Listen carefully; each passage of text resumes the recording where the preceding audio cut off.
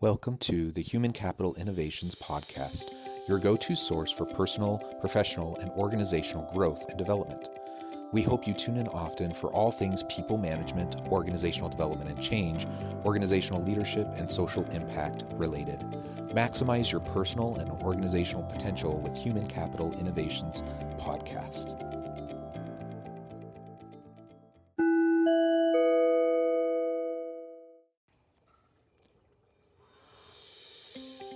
Welcome to the Human Capital Innovations Podcast. In this HCI podcast episode, I pay tribute to Ruth Bader Ginsburg, who passed away this evening.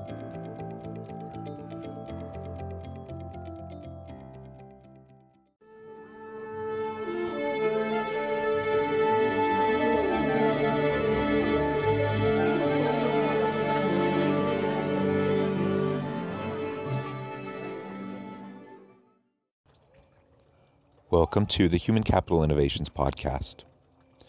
On this episode, I just wanted to briefly pay tribute to Ruth Bader Ginsburg, U.S. Supreme Court Justice, who passed away this evening at the age of 87. She was an American icon, someone who furthered the cause of gender equality, perhaps more than anyone else. Certainly, she shifted the fabric of U.S. society. And for that, I am truly grateful. In what follows, you will hear her oral argument before the U.S. Supreme Court in 1973, in her own words, where she argues against discrimination on the basis of sex. This case, her argument, became the foundation for shifting the entire narrative throughout the United States in the 70s around gender equality under the law. It had wide-reaching ramifications in the workplace and throughout all reaches of our communities. Mr. Chief Justice, and may it please the Court, amicus views this case as kin to Reed v. Reed 404 U.S. The legislative judgment in both derives from the same stereotype. The man is, or should be, the independent partner in a marital unit. The woman, with an occasional exception, is dependent, sheltered from breadwinning experience. Appellees stated in answer to interrogatories in this case that they remained totally uninformed on the application of this stereotype to service families. That is, they do not know whether the proportion of wage-earning wives of servicemen is small, large, or middle-sized. What is known is that by employing the sex criterion, identically situated persons are treated differently. The married serviceman gets benefits for himself as well as his spouse, regardless of her income. The married servicewoman is denied medical care for her spouse and quarters allowance for herself as well as her spouse, even if, as in this case, she supplies over two-thirds the support of the marital unit. For these reasons, amicus believes that the sex-related means employed by Congress fails to meet the rationality standard. It does not have a fair and substantial relationship to the legislative objective so that all similarly circumstanced persons shall be treated alike. Nonetheless, amicus urges the Court to recognize in this case what it has in others, that it writes not only for this case and this day alone, but for this type of case.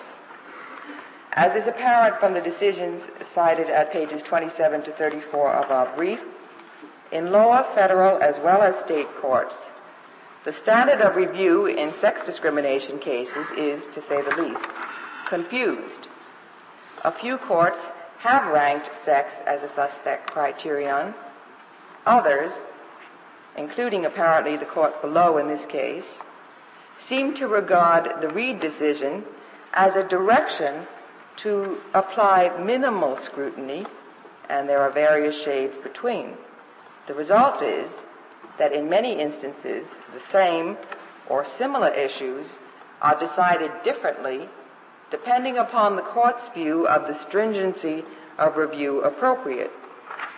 To provide the guidance so badly needed, and because recognition is long overdue, amicus urges the court to declare sex a suspect criterion. This would not be quite the giant step appellees suggest. As Professor Gunther observed in an analysis of last term's equal protection decisions published in the November 1972 Harvard Law Review, it appears that in Reed, some special suspicion of sex as a classifying factor entered into the court's analysis. Appellees concede that the principal ingredient invoking strict scrutiny is present in the sex criterion. Sex, like race, is a visible, immutable characteristic bearing no necessary relationship to ability.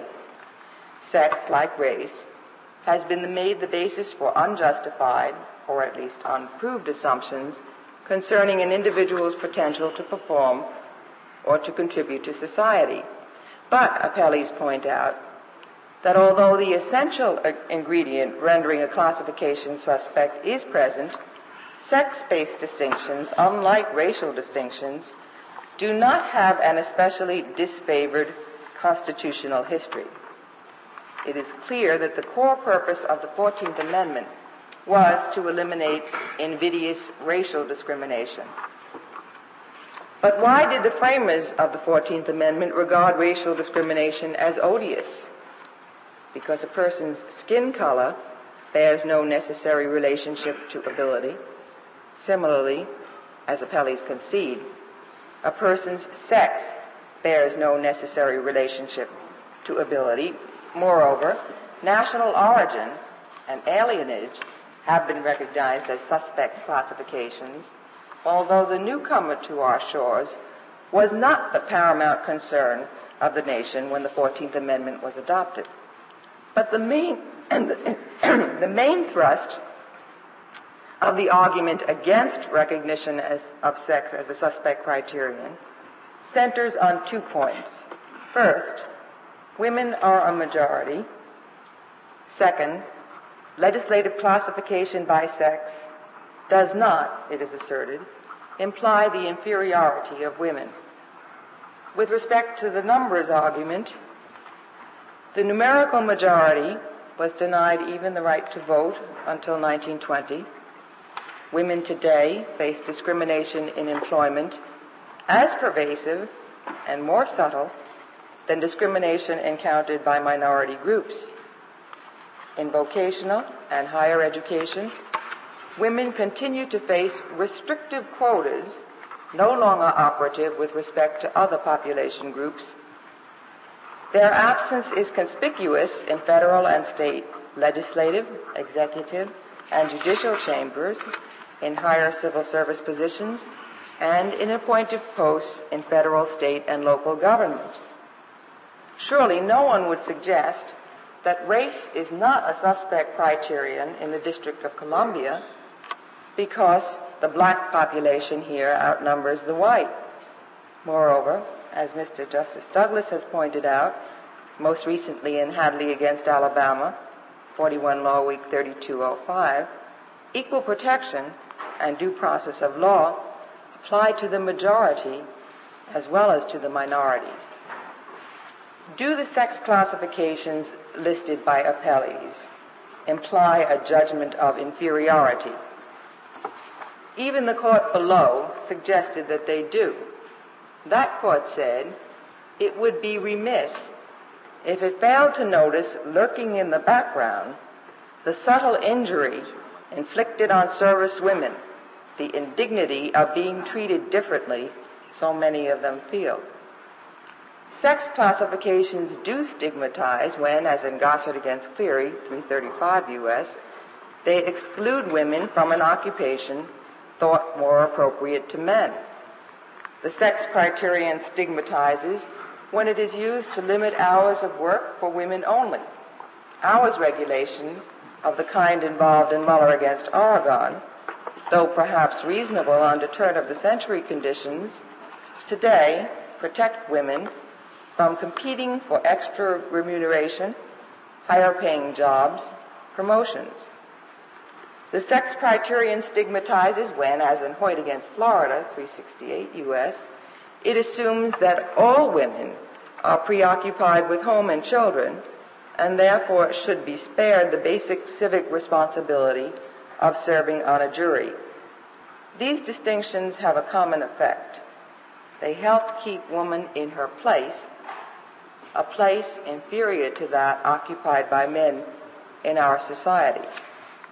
Appellees recognize that there is doubt as to the contemporary validity of the theory that sex classifications do not brand the female sex as inferior, but they advocate a hold-the-line position by this court unless and until the Equal Rights Amendment comes into force. Absent the Equal Rights Amendment, appellees assert, no close scrutiny of sex-based classifications is warranted. This court should stand pat on legislation of the kind involved in this case, legislation making a distinction service women regard as the most gross inequity, the greatest irritant, and the most discriminatory provision relating to women in the military service. But this court has recognized that the notion of what constitutes equal protection does change. Proponents as well as opponents of the Equal Rights Amendment believe that clarification of the application of equal protection to the sex criterion is needed and should come from this court. Proponents believe that appropriate interpretation of the 5th and 14th Amendments would secure equal rights and responsibilities for men and women. But they also stressed that such interpretation was not yet discernible, and in any event, the amendment would serve an important function in removing even the slightest doubt that equal rights for men and women is fundamental constitutional principle. In asking the court to declare sex a suspect criterion, amicus urges a position forcibly stated in 1837 by Sarah Grimke, noted abolitionist and advocate of equal rights for men and women. She spoke not elegantly, but with unmistakable clarity. She said, "I ask no favor for my sex. All I ask of our brethren is that they take their feet off our necks." In conclusion, amicus joins appellants in requesting that this court reverse the judgment entered below and remand the case with instructions to grant the relief requested in appellant's complaint.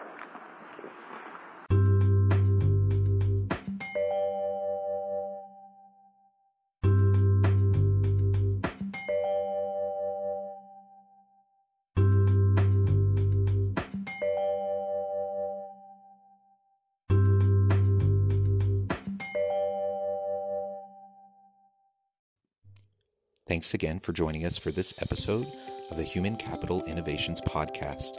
I hope you stay healthy and safe and that you have a great week.